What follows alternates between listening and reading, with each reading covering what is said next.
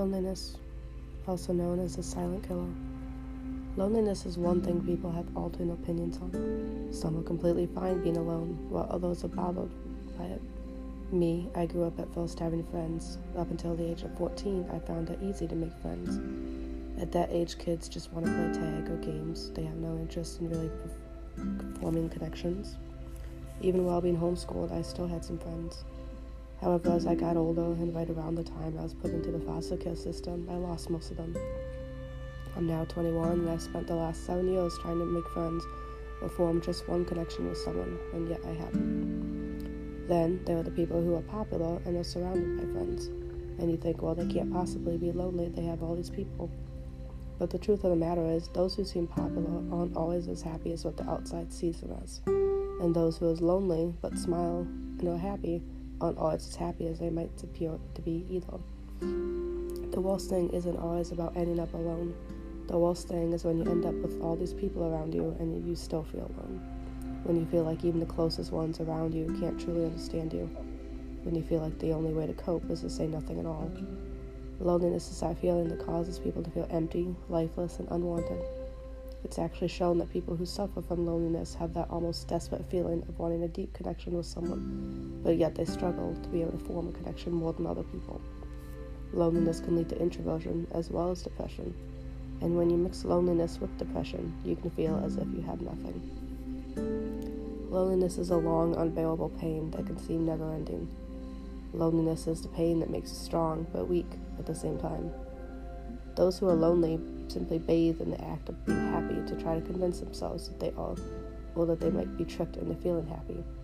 And when that doesn't work, it becomes a feeling almost worse than losing someone. They start believing that fake friends or family are better than no one, and when the thought of leaving them and truly being alone comes up, they feel themselves being pulled farther under the earth. It's a claw that sits hidden under the earth, waiting to grab on when you least expect it. And once it grabs on, it latches on like a leech in the night and slowly eats at you, till there becomes a point that you feel as if the holding thing fighting back is that last breath that slowly gets trapped inside of you.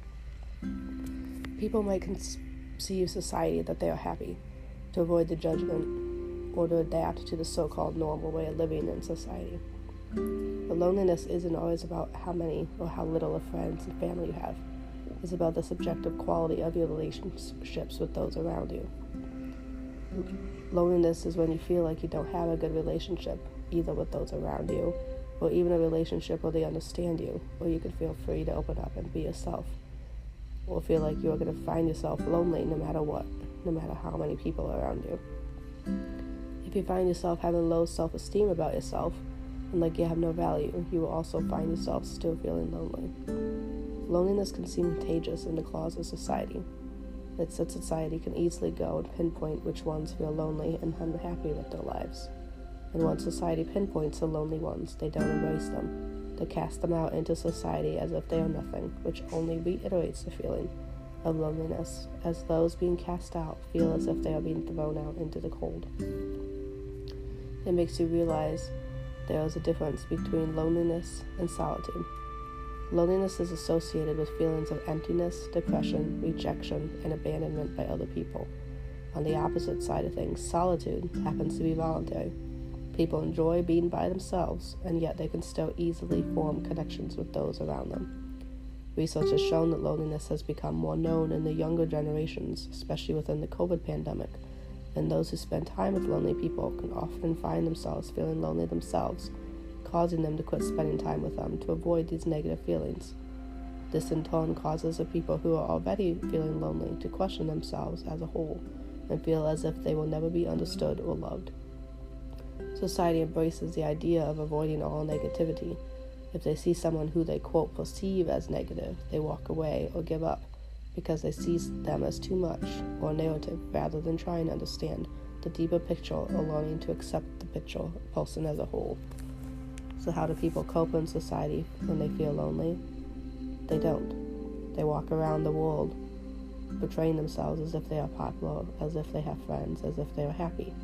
But deep down, no one really understands the true full story.